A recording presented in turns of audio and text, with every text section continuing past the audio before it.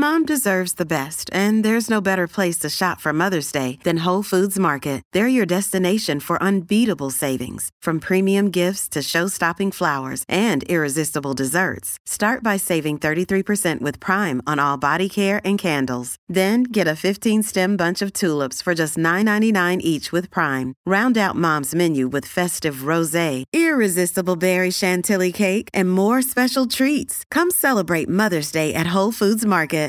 You're listening to Away with Words, the show about language and how we use it. I'm Grant Barrett. And I'm Martha Barnett. You've probably had this experience. You're waiting for a bus, and you keep waiting, and you keep waiting, and other buses go past that aren't going to the destination that you want, and you keep waiting, and then 3 buses show up, and they're all going to the same place you were planning to go. Yes, thank you, New York City MTA, which always seemed to be the problem there. Well, did you know that there's a term for this? It's bunching or something, isn't it? I forget That's it. I should have known that you would know the transportation jargon. Yes, it's called bus bunching or banana bus. Banana bus? What? Why is it called banana bus? Because it's a bunch. It's a bunch. Yeah, and other terms for this are clumping or convoying or piggybacking or platooning, but it refers to a group of 2 or more vehicles, like buses or trains that are running along the same route, and they're supposed to be evenly spaced, but then one of them gets delayed, and it messes up everything. And it's just, I've been spending a little time, of course, looking at how transportation analysts try to figure out how to make that not happen. Yeah, that's awesome. Yeah, so do you have the second and the third buses pass the first? Because the first one picks up more passengers, so it's going to be slower loading and unloading, right? Right. Or if it's slowed down by picking up, say, someone in a wheelchair or just doesn't make it through a light in time too many times. Yeah, that's a good question.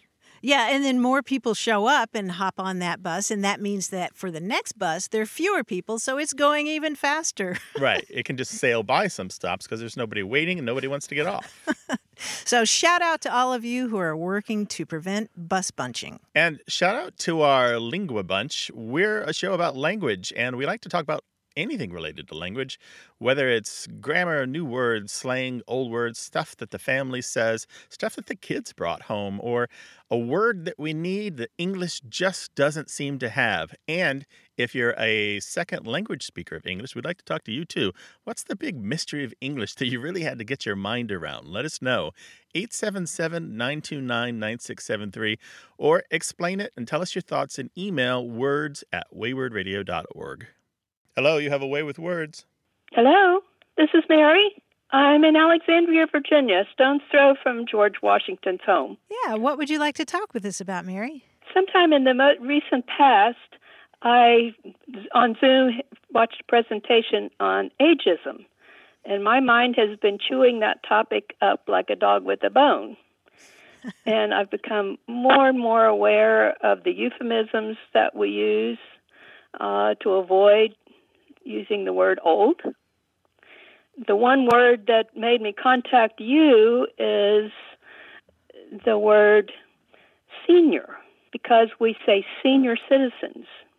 Mm-hmm. So I went to the dictionary to see what the dictionary says. Well, the first 2 definitions are like in school or rank. Mm-hmm. The last one is elderly. And so my question is, has that third definition always been there, or is it connected with the fact that we now use the euphemism senior citizen? Oh, what a great topic you've opened up, Mary. There's lots and lots to say about this. So how do you feel about it? Now that I'm aware of it, I'm making changes in how I see myself and how I react to other people. When they say to me, oh, 80 is the new 60, I say, well, this is the new 80. I like that. I like that a lot. And when the topic of old comes up, I say, you know what? If you're lucky, you'll get old. Exactly, right? Yeah, I like that. This is what 80 looks like. Well, I am very lucky to be in good health, but we have such a negative image and such a fear of aging. Mm-hmm. The other thought that came to mind is, of course, that we are now sending people, I think the AARP magazine starts at 50 or 55. Right. And lifespans are extending. It's not uncommon for people to live to 90 and 100. Right. So right. what's old? And what is senior? I mean, there are all sorts of different connotations for that word. I mean, back in the 14th century, the word senior didn't only mean that you were up in years. It could mean that you were older than someone. You know, you were the senior person. It was a ranking. Yes, and the other sense of it was that it was venerated. You know, it was a word that was applied to, for example, church elders. And I have to take a moment, Mary, and digress on the etymology a little bit because it's really interesting. It comes from the Latin senex, which means old man in Latin, and that's where we get the word senate. It was originally a council of elders. Of course, it's also the origin of the term senility, but there are these words that have to do with advanced age that have that S-E-N in them. The term senior citizen, that one bothers me. And it sounds like it bothers you a little bit. Sort of. I don't understand the whole thing about aging. I've always told my true age. I don't understand why people don't tell their true age. I'm proud of it. Right. I agree with you. To me, there's something a little bit...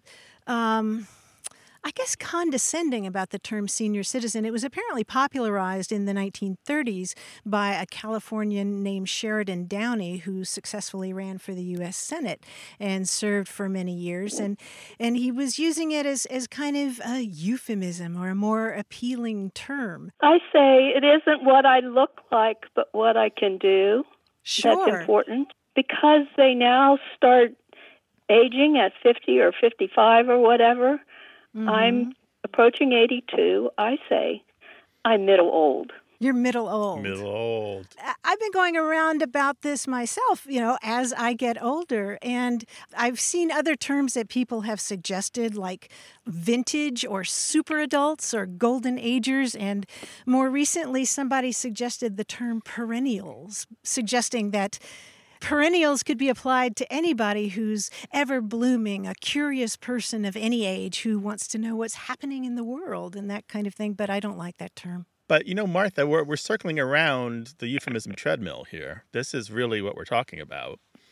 This idea that we have terms that are perfectly good, and then they become skunked. They kind of become ruined or stale or kind of poisoned a little bit. And then we have to come up with something else that's fresh and new that sounds really good.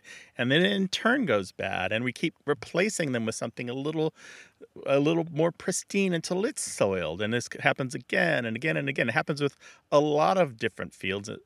Aging is just one of them. How do we make old a positive instead of a negative? That is a fantastic question, and I'm sure that our listeners are going to want to weigh in on this. I think I've come around just to the term older, an older person. I'm old. Because older you're person. always going to have people younger than you, and probably you're going to have people older than you. You have raised a fantastic topic, Mary, and I'm sure we're going to hear lots and lots about this. People want to weigh in on this, and we're going to hear about it. So thank you for raising the topic, Mary. We appreciate it. Thank you very much for having me. Okay. Take care now. Bye-bye. Thanks, Mary. Be well. 877-929-9673. Email words@waywardradio.org. Hello, you have a way with words. Hi, this is Anna Joel from Bellingham, Washington. Well, my roommates are just a little bit younger than me, but it's the kind of younger where they know all kinds of words and all kinds of songs that I don't. And sometimes they think this is so funny that they won't tell me what they mean by words. And there's one that's been driving me crazy lately because it seems to mean opposites. They've been saying bet to about everything. B-E-T, bet. B-E-T, like what you do at the blackjack table. Okay, so in what context would they say this? Can you give us an example?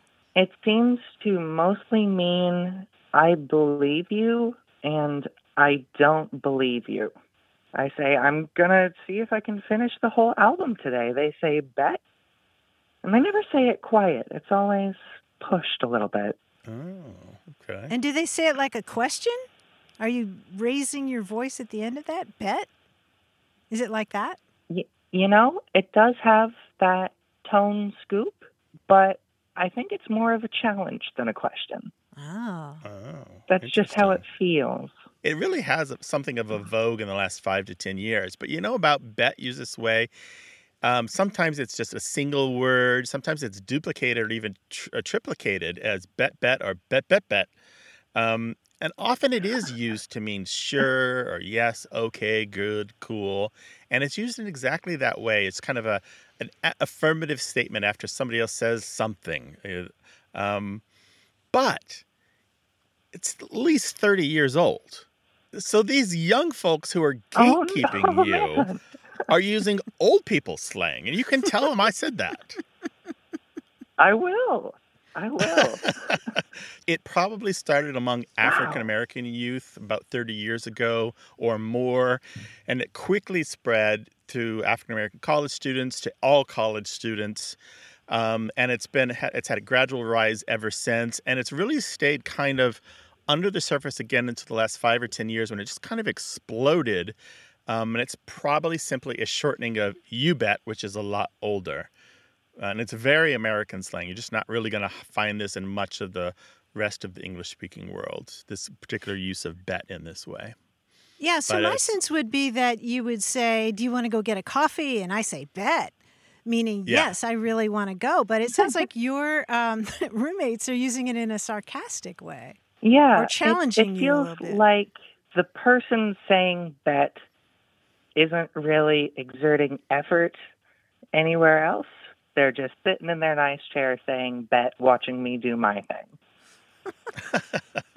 Yeah, they're rolling it. It's going to be so played out so fast. So that's the problem when you use slang too much. It dies a quick death. So just know that this fad will pass quickly, and you just won't have to put up with it. It'll be something new and annoying after this. Finally, some good news. Yeah, Anna, I hope this helped somewhat, but you just tell them that is 30-year-old slang. The linguist and lexicographer Connie Ebley recorded bet used this way among her college students at the University of North Carolina, Chapel Hill in 1991. So, and that just means that she recorded, and she recorded it there. So it's certainly older than that. So great to talk to you both. Great talking to you too. Bye-bye. All righty. Bye-bye. We know you're having conversations with your family or your roommates or your coworkers about language, so give us a call, 877-929-9673, and tell us about it. Or send an email to words@waywardradio.org. More of what we say and why we say it as A Way with Words continues.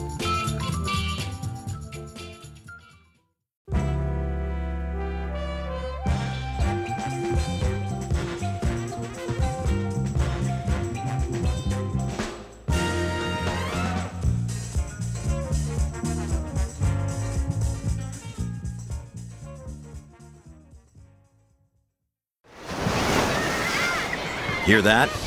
Believe it or not, summer is just around the corner. Luckily, Armor All, America's most trusted auto appearance brand, has what your car needs to get that perfect summer shine. Plus, now through May 31st, we'll give you $5 for every $20 you spend on Armor All products. That means car wash pods, protectant, tire shine, you name it. Find out how to get your $5 rebate at armorall.com. Armor All, less work, more clean. Terms apply. You're listening to A Way with Words, the show about language and how we use it. I'm Martha Barnett. And I'm Grant Barrett, and we're joined by our quiz guy, John Chinesky. Hi, John. Hi, Grant. Hi, Martha. Hey. Today's quiz is inspired by those word rebuses that used to be a staple of Xerox culture, but have persevered to become passed around the internet. Now, a word rebus consists of a word or two or a phrase, usually presented in some way as to suggest a famous phrase. For example, you might see a square, and next to it the word think, and the answer to that word rebus would be, do you know what that is? Think outside the box. Yes, exactly. Think outside the box. Simple little visual little thing. But we're going to do it on the radio. This quiz is special in that it only uses parts of words. I'll describe the letters you see and some blanks, but they will always illustrate only part of a word. Now, since you can't see the rebus, I'll give you a hint as well. For example, if the hint is a part of a football game and the rebus is T-I blank blank, the answer would be halftime. Got it? Oh, Lord. Okay. Okay. Yeah, you can get this. You might need a pencil for some of these, but I think you can do them in your head. Let's try. Here's a prediction in the newspaper. C-L-O-U blank blank. C-L-O-U blank blank. Clouds. Partly cloudy. Partly cloudy, yes. I would also have accepted mostly cloudy since it is 4 of the 6 letters. Yeah. Very good. Now, they're big, but not active. Blank I-L-E-N blank. I-L-E-N blank. They're Silent majority. Yes, exactly. Wow. I-L-E-N Wow, is a good. majority of the word silent. Very good. These are often found in a dictionary. Blank P, blank E, blank H. Parts of speech. Parts of speech. Yes, parts of speech. Good. This is a topic of discussion at a salon. S blank blank blank T.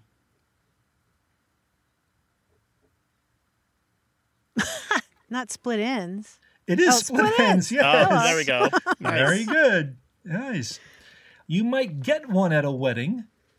B-E-T blank blank blank.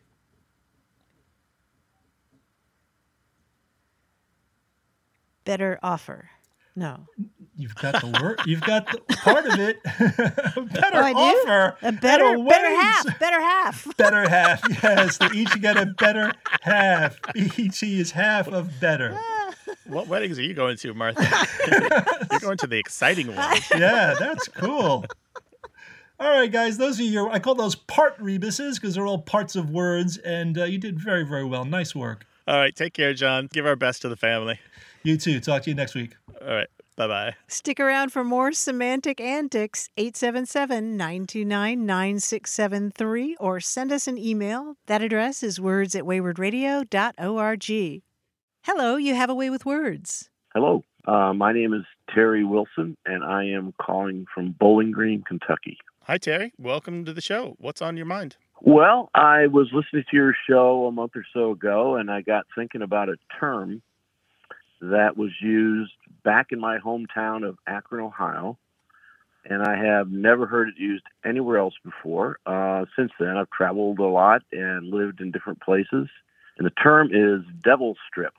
Tell us what you know about devil strip. In my hometown of Akron, Ohio, the devil strip was the little strip of land between the sidewalk and the street, and the curb, in other words. And it was actually city property, but everybody was responsible for keeping it mowed. It was actually, I think, where probably some of the utility meters were located, like the water meter and so on. But it was just considered, part of our place. And I can remember my dad saying, hey, I'm going to go out and mow the lawn. Don't forget to mow the devil strip. And I would say, okay, no problem. So it's a space between the sidewalk and the road, the little strip of grass there. Yeah, that's it. Boy, have we got a story for you. There's a reason that this is famous among people who study American dialects and American regionalisms. It's because this term is currently only used in Akron, Ohio. It's not used anywhere else. Now, it used to be. You used to be able to find it in Rochester and Buffalo, New York, or Toronto and Montreal and Ottawa. But for some reason, it only seems to last in Ohio. But the reason this is famous among people studying American dialects is there's a forensic linguist by the name of Roger Shy. And there was this well-known kidnapping case where the police came to him with a note that a kidnapper had given them, a ransom note. And the note said, "No cops, come alone." And the cops was spelled with a K. And then it said, "Put it in the green trash can," and can was spelled with a K, "on the devil strip at the corner of 18th and Carlson." And so Roger Shy, he says, "Is one of your suspects an educated man born in Akron, Ohio?" And the cops were amazed. And Roger said first, nobody would actually, even nobody would actually spell cop and can with a K, even if they were poorly educated. So it's clearly somebody who's well-educated trying to look uneducated. And second, devil strip is only used in Akron, Ohio currently. Other places call it things like a sidewalk buffer or the tree lawn, or have no name for it at all. And so they solved the case because only one person that they were considering as a suspect was from Akron, Ohio. Wow, that is cool. That's great. Well, the only other time I've ever heard anybody say anything about it, and it was really a different strip, was that they said back in the late 1800s when there were streetcars, that they often called the little strip of land between the streetcars that were going one direction or the other that, because basically it was a very dangerous place to be. That is exactly right. You're talking about when you have two sets of streetcar tracks going in opposite directions, and there's like this strip of surface between them, and people might want to walk or bicycle there. But if you get caught there, you might get caught between two streetcars going in opposite directions. And if you're a little wider than the space allowed by those streetcars overhanging their tracks, you're going to get crushed. And actually, if you look in old newspapers, you will find stories of people being killed or severely injured by walking on the devil strip between streetcars. Wow, interesting. Well, Terry, I am so excited to hear from somebody who is from Akron who uses that term devil strip, because that is one of my favorite stories in all of forensic linguistics. You know, they use linguists' talents to solve crimes sometimes, and that's such a great example of it. So I love that you brought that field report to us. I'm glad I could. I enjoyed it. Thank you, Terry. Take care and give us another call sometime. Okay. All right. Bye-bye. Thanks so much. I appreciate it. Bye-bye. Bye, Terry. 877-929-9673.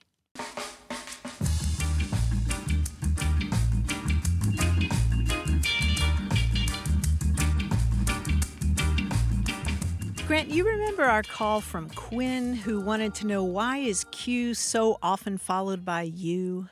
Yes, Quinn, who was 5 3/4 years old and was very adorable, had a great question. Yes.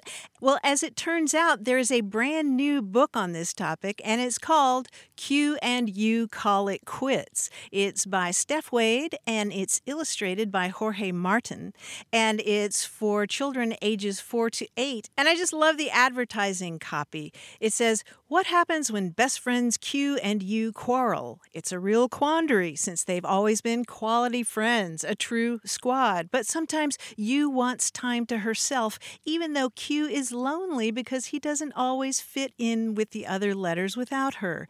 When the rest of the alphabet notices the split, they decide to do the same, and utter chaos ensues. Can Q and U come together to quell the mayhem and help the letters repair their friendships?" You got to read this book. Yeah, no question.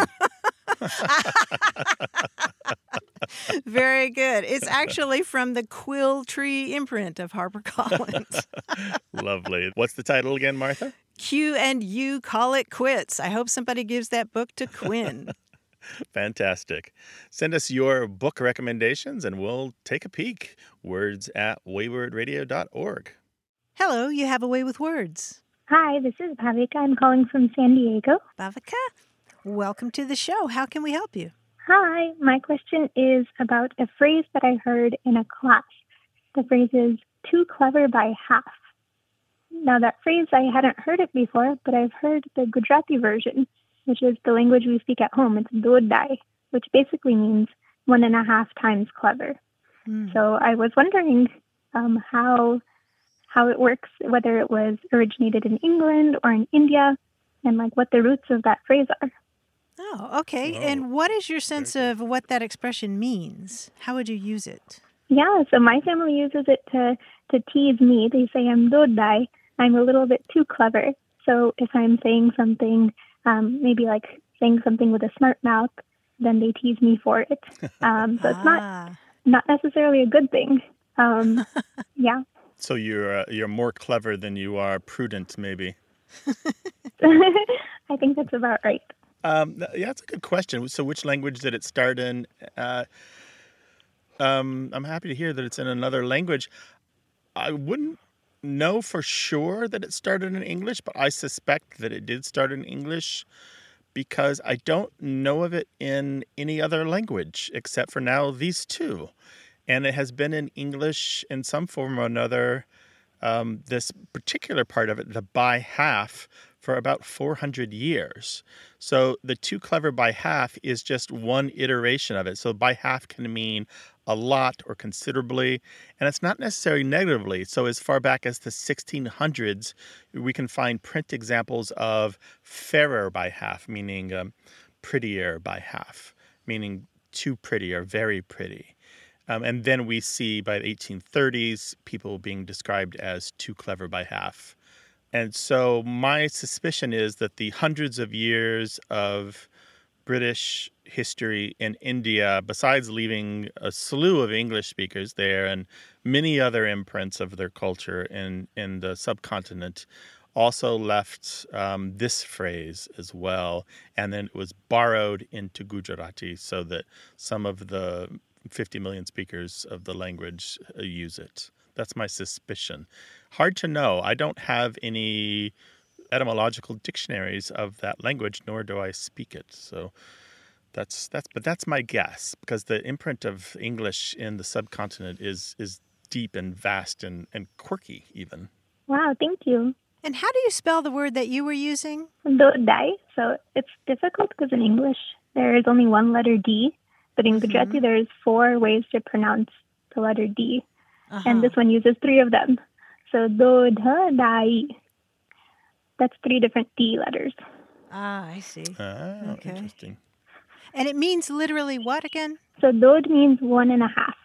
And dai is like clever or good. So my question is, what are you doing in your family when they call you too clever by half? You have a quick wit or a smart mouth, or you just get yourself into trouble that you can't get yourself out of? Yeah, I think it's quick wit, smart mouth. If, for example, if somebody says something to me and my response is very quick, and then it's like, oh, you're being dodai. So it's not used, it's used endearingly and lovingly, but it's not necessarily a good thing. Yeah, that's how it is in English, too. Well, thank you so much for calling and sharing that information. It was a delight to talk with you, Babika. Take care. Thank you. All right. You too. Bye-bye. Well, we love hearing from listeners who speak more than one language. We'd love to hear your thoughts about English or your own native tongue. So give us a call, 877-929-9673, or tell us what you've observed in email. That address is words@waywardradio.org. Hello, you have a way with words. Hey, guys. My name is Logan Weberg. I'm calling from Greenville, North Carolina. Hi, Logan. Welcome to the show. Hey, Logan, what's up? I have a question about a phrase I grew up hearing, scooter poot. Scooter poot? Is that a noun or a verb? I've heard it in both ways, actually. So basically in usage, I would hear like, so what did you do today? Oh, I went scooter pooting. Or I did some scooter pooting today. So mostly as a verb, I guess. Okay. So if you're scooter pooting, what are you doing? So in how I understood it, it's kind of just like going around town, doing errands, kind of just piddling around, just driving around town, I guess. Mm-hmm. Who's saying this? Well, my mother actually was the one I heard it the most from. I guess it would be like my mom and my grandma on my mom's side. So they weren't necessarily on a scooter riding around? No. We've never had a scooter. We've never owned a scooter. So, yeah, it's always just in cars. Okay. I kind of thought it may be scooter related, just like maybe the sound a scooter makes when you're driving it around, but I never knew. And have you heard anybody outside your family use this term? No, not once. Okay, because this term has been floating around for a while, and I believe the earliest version of it is scooter pooping with a P rather than a T. Oh.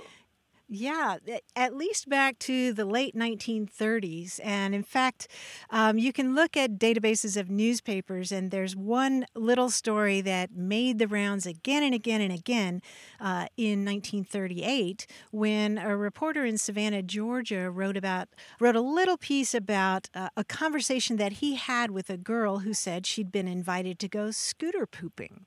And this reporter had absolutely no idea what she was talking about.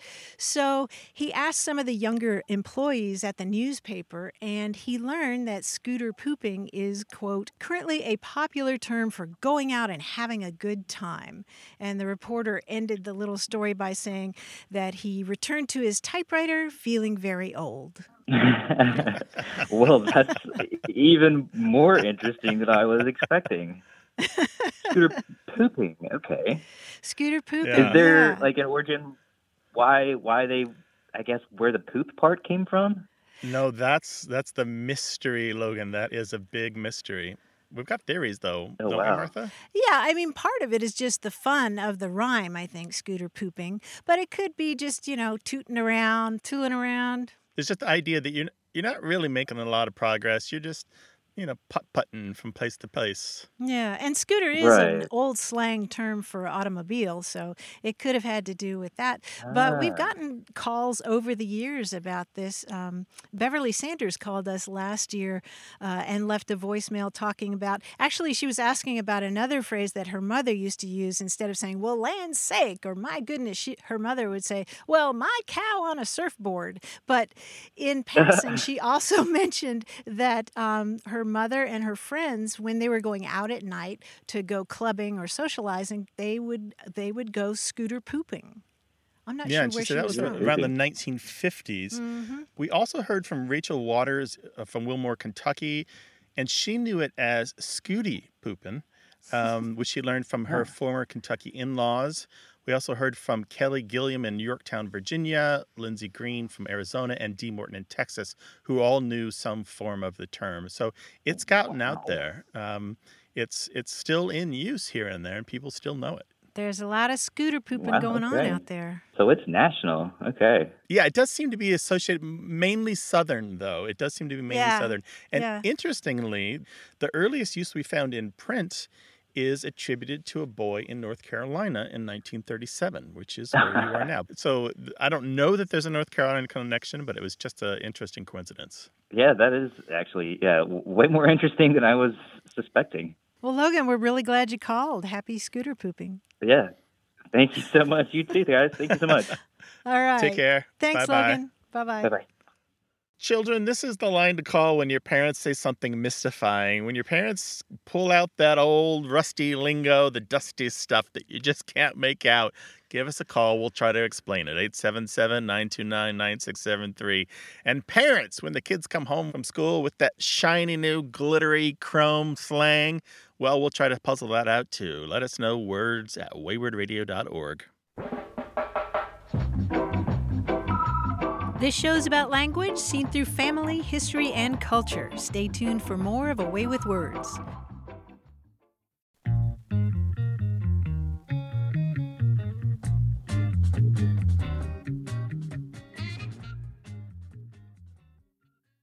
Got a minute? We need your help. Head over to gum.fm/words and share your thoughts in our quick survey. Your feedback matters. It's the backbone of our show's success. Thanks for making our show even more successful. That's gum.fm/WORDS. Thank you. You're listening to A Way with Words, the show about language and how we use it. I'm Grant Barrett. And I'm Martha Barnett. As long as there have been books, people have been writing in the margins. You probably made notes yourself in a book agreeing with what the author said, or maybe disputing it.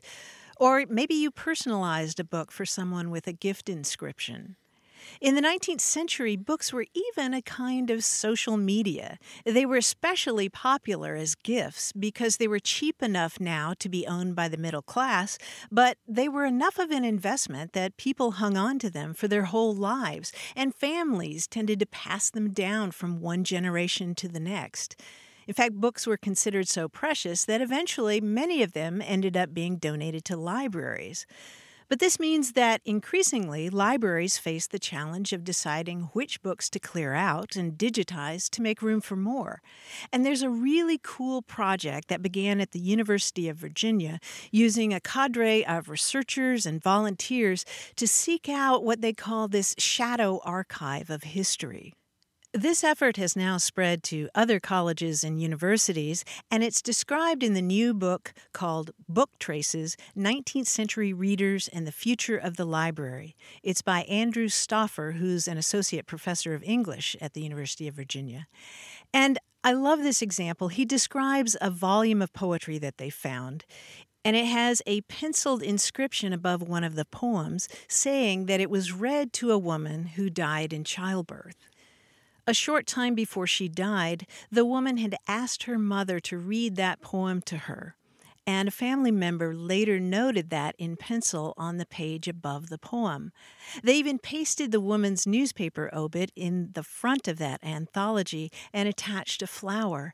And Grant, it's a touching window into both the role of poetry and the role of books in the lives of 19th century Americans. And there are lots of examples like that in the book, and it makes you wonder what's out there on the shelves just waiting to be discovered and what we're losing in the process of what they call deaccessioning volumes. Oh, I have so much to say about this. Oh, good. The first thing is I spend a lot of time on archive.org researching the history of words because they have many scanned books, which are often deaccession books from libraries. And you will often find that these books at one point were gifts from person A to person B. So there'll be an inscription in the front. You know, something like to Bill on your birthday, many happy returns or something like that. So it's usually fairly innocuous, but Bill owned this book and he had this and it was for his birthday and somebody thought it was for him. And it's just nice to see that this book had a history. Someone cared enough to buy it and to give it as a gift. And that's a history. That's a story, right? But in my own collection of books and my own used books that I've bought, I have found many things, including a receipt from the 1970s for a casino in Lebanon. Wow. An adorable photo of a mother nursing a child. A letter. I bought a book of part of an estate sale for a lexicographer well known in my industry. And I found a letter that she'd written to another lexicographer about a third lexicographer in which she described him in unkind terms. And apparently he was something of a rascal.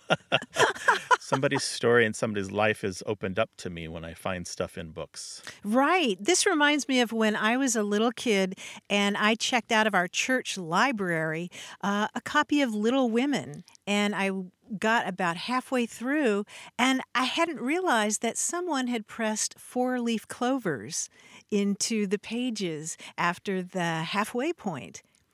Grant, when I saw the first one, it just took my breath away. You know, I mean, imagine some little girl, she's reading Little Women and she's maybe she's outdoors reading Little Women and she's also looking for 4-leaf clovers and It gave you a picture of a time and a place and a person, yeah. Yeah, and a connection. Yeah, it was the connection that took my breath away. What's the most curious thing that you found in a book? Share what you found with us so we can share it with the world. 877-929-9673. And share your used book discoveries with us in email to words@waywardradio.org. And if you've got pictures, we'd love to see them. Put them on Twitter at WAYWORD. Hi there, you have a way with words. Hi, this is Joan. I'm calling from McKinney, Texas. I'm originally from New Jersey, but I moved out here recently to be near my grandchildren. What's on your mind? I've always had an interest in the origin of words. I decided to suggest a word that's really been on my mind for a long time, and it's the word knucklehead. Knucklehead. Do you call people knuckleheads? Like your grandkids? No, I don't. No. Do people call you knucklehead? No. Okay. You know, the first thing I thought about was a ventriloquist and a dummy. That's what it reminded me of, like a dummy. And then my mind went to the Twilight Zone because they had dummies on that series a lot, and they were really scary. As a kid, can be, you know. I hadn't thought of that, but you're not far off from why we call people knuckleheads. And it's the same reason we might call people a bonehead or a blockhead. The idea behind Uh-huh. all three of these words is that there's no room for brains. All that's up there is wood if you're a blockhead, or bone if you're a bonehead, or knuckle if you're a knucklehead. It's just knuckle all the way through. No brains. Yeah. It just kind of means you're a Okay. dope. You're a dum-dum. Ye- It's not nice, but I think knucklehead is said with a lot of humor these days. I think it's a very mild deprecation, a very mild insult. You might look at somebody who is trying to, let's say, put a grocery cart back and not really getting it in the slot very well, and they keep trying and say, Uh-huh. "Oh, look at this knucklehead. What is he doing?" It's just kind of a good-natured insult, I think. I wasn't sure. I was on the fence whether or not it was good natured or if it was really disparaging, but I'm glad to hear that. Yeah, and it's got a little bit of a history. Now, as far back as the 1860s, there were a variety of different coupling devices in oil drilling and railroading and other things that had the name knuckleheads or just knuckles because they kind of look like knuckles on the hand, kind of these curved devices that connect to each other. But I don't think that's the origin, and neither do any of my colleagues who've looked into this. But by 1890, we find knucklehead as an insult. And it pops up here and there as a nickname, but it kind of faded out of use until World War II, when the U.S. military had a cartoon character named Cadet R.F. Knucklehead. He was used by the Army Air Force starting in 1941, showing pilots what not to do when flying. He was just really this, Wow. how should I put this? He was the antithesis of an ace pilot. He always did the wrong thing. He Okay. didn't do his flight checks. He didn't prep his plane. He flew the plane incorrectly. He was always prone to Wow. accidents. He was kind of a danger to himself and others. And after that, Knucklehead kind of took on a new life in not only in the Army Air Force, but other branches of the service started popping up in the slang and jargon of the Air Force, spread throughout the military, and then spread with more force into the larger population. And of course, we may know Knucklehead through the Three Stooges, but really had a lot more life after that. And then it's kind of, again, faded out of use ever since. Wow, that's very interesting. I didn't realize that the origin of the word went way back. So there you go, John. That's great. Thank you so much. Sure, we appreciate Our your pleasure. calling. Take care now. Bye-bye. 877-929-9673. Email words@waywardradio.org.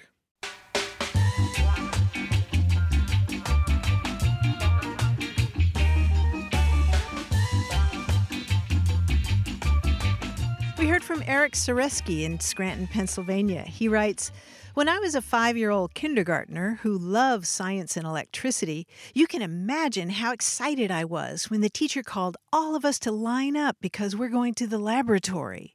After a short walk from the classroom, we arrived at the lavatory. I think I'm still disappointed to this day." Oh, poor thing. Poor kid. 877-929-9673. Hello, you have a way with words. Hi, Martha. This is John. I'm calling from the Chicagoland area. What's Hi, up? John. Welcome to the show. What can we do for you? Well, a couple weeks ago, I posted a phrase that I heard when I was a kid, and when we were hanging out, we were all talking, and one kid said, "You're selling me wolf tickets." And we were all confused. We didn't know what that meant, and he explained it. And I thought it was such a great saying, selling me wolf tickets. Rather than calling you a liar, it's a nice way of saying you're lying. You're just selling wolf tickets. Yeah, you're selling wolf tickets, or you're selling me wolf tickets. And so that's Yeah. Wolf, WOLF, Wolf. Yes, wolf is the howler. So what does it mean if one kid says to another, "Oh, you're selling me wolf tickets"? What do they mean? They mean they're calling you a liar, or Okay. trying to pull a fast one over them. And I guess it comes from the boy that cried wolf.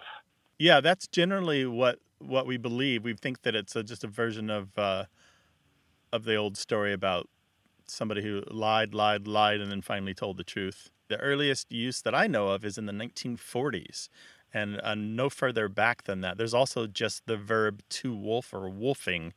The variations in meaning can be, it might not just be about lying, but you could be bragging or talking big.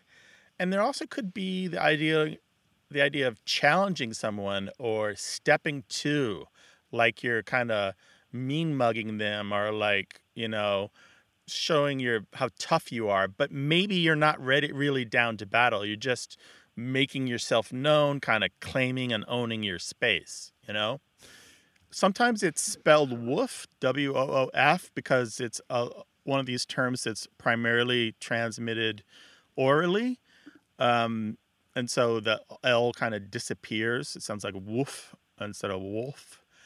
And it's got a heavy association, a strong association with Black Americans. African Americans tend to use this, and it pops up again and again and again in books of African American English and slang collections. There's also the idea of buying wolf tickets, which is somebody is threatening you when you believe them. And that's kind of a problem because a lot of times this is just about show. You're not being earnestly tough. You're not really wanting to fight. You're just kind of showing off a little bit. Wow, that's really interesting. Thank you both, and have fun. Enjoy the day. All right, Thanks, take John. care. Be well. Take care. Okay, bye-bye. Well, the great thing is we have a lot of listeners, young and old, who can tell us about their slang. Whether you're 14 or 84, call us and let us know about your slang, your language, the way you speak now and the way you spoke then. 877-929-9673. Email words@waywardradio.org. Hello, you have a way with words. Hi. My name is Dawn Davis from Evansville, Indiana. Hi, Dawn. Welcome to the show. Hey, Dawn. Thank you. What's up? Back in March, my son and I, my 16-year-old and I, went to get our vaccine, our COVID vaccine. And one of the ladies, there was a guy and a girl, one of the ladies made a mistake, and she said, "Oh, fiddlesticks." And so her coworker said, "Why do you always say that whenever you make a mistake?" And she said, "Well, that's the first thing that comes up, and I've always said it." He said, "Where did it come from?" She said, "I don't know." And so I said, "That would be a great word for one of my favorite shows, A Way with Words." And she said, "Yes, absolutely. Just let me know where it comes from and where it originated." Because she said, "I have no idea." So, fantastic. Fiddlesticks. I can just see it. Yep. It's a polite way of cursing, a polite swear, right? Yes. Yeah. I appreciate it because my 16-year-old was there, so. Well, that one is pretty straightforward, Don. You can tell them that that it just goes back to the 17th century, meaning nonsense, and it just has to do with the bow on a fiddle. When you're playing a fiddle and you have that really long, thin bow, and it's kind of insubstantial. There was also the expression "a fiddlestick's end," like you might say, "I don't care a fiddlestick's end," meaning that tip of the fiddlestick, the tip of the bow of the violin, which is really small. So it's very straightforward, and it's very handy, as you suggested. And I think it's also got some appeal because you've got that initial F sound that can release frustration, but you also have the soft I's in there, the I in fiddle and stick. Fiddlesticks. Cool. Yeah, it's a satisfying word to shout. That's what she said. She was just so happy. She said, "Oh, fiddlesticks." And just happy. And, she said, "I don't like using other words," but how to explain to my son if you replace a curse word with another word. Yeah, well, it's a really good one for that because sometimes you need a replacement if you're in a certain context, right? Exactly. So, Don, are you going to pick that up there in southern Indiana and start using that term? I am, and I have.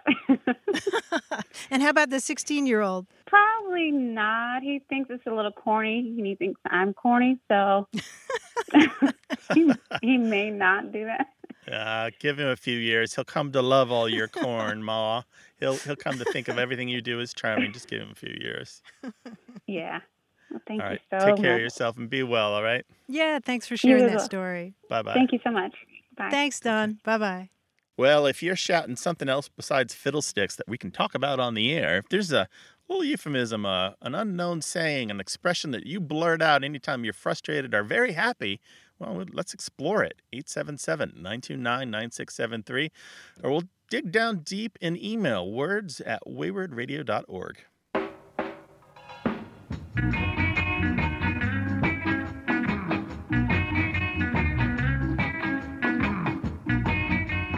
I learned something interesting about the word passenger the other day. Back in the 1300s, the word passenger referred specifically to the pilot of a ferry, a boat that's going back and forth over a body of water. And the original word was passenger, someone who travels along a passage on a boat or ship. And then in the 1400s, it was also applied to a person who passes by or through a place, somebody who's a traveler. And then that word passenger acquired what linguists call an intrusive N, or the parasitic N. So it went from passenger, that is someone making a passage. And in the early 1500s, people were using the word passenger as we know it today. Oh, that's so interesting. So the N just is a phonetic intrusion. There's no etymological source for it. Well, yeah, and the same thing happened with messenger and scavenger. Oh, interesting. I love it. Yeah. I love it. It's just something that happens when you say a word enough. It wants an in there. Yeah, it wants that in. And I was just so surprised to learn that it wasn't somebody who was being conveyed on a boat. It was the person steering the boat who was the passenger. Lovely, lovely. There's always a story behind the words. If you've got a word and you'd love to hear the story, let us know. Talk to us on Twitter at WAYWORD, or give us a call on our line that's toll-free in Canada and the United States, 877-929-9673. Thanks to senior producer Stephanie Levine, editor Tim Felton, and production assistant Rachel Elizabeth Weisler. You can send us messages, subscribe to the podcast and newsletter, and catch up on hundreds of past episodes at waywardradio.org. Our toll-free line is always open in the U.S. and Canada, 877-929-9673, or email us words@waywardradio.org. A Way with Words is an independent production of Wayward, Inc., a nonprofit supported by listeners and organizations who are changing the way the world talks about language. Many thanks to Wayward board member and our friend Bruce Rogo for his help and expertise. Thanks for listening. I'm Grant Barrett. And I'm Martha Barnett. Until next time, goodbye. Bye-bye.